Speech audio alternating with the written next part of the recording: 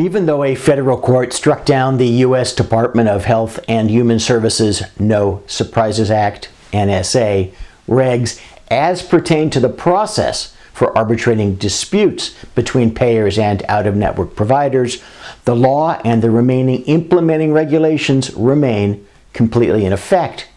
Although much of the attention has been placed, for good reason, on the operative billing-related restrictions imposed by the NSA, the technical notice requirements require immediate attention. In particular, the regs require that patients be given a notice of rights and, should they so request, a good faith estimate of charges.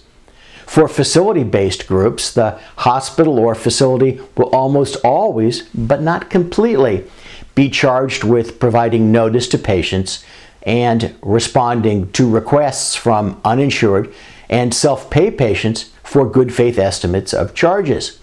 But the obligation to provide the notice and estimate does not obviate the need for all medical practices to provide required website notice, nor does it, unless you want to give up financial control, obviate the need to coordinate how the charges for your services will be estimated by the hospital or the ASC.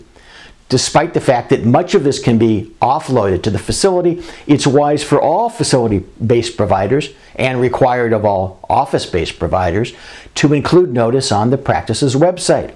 Although HHS has provided a form of notice, the use of which demonstrates a good faith effort to comply, it must be customized to incorporate applicable state law. Print copy notices must be made available and, in nearly all cases, posted.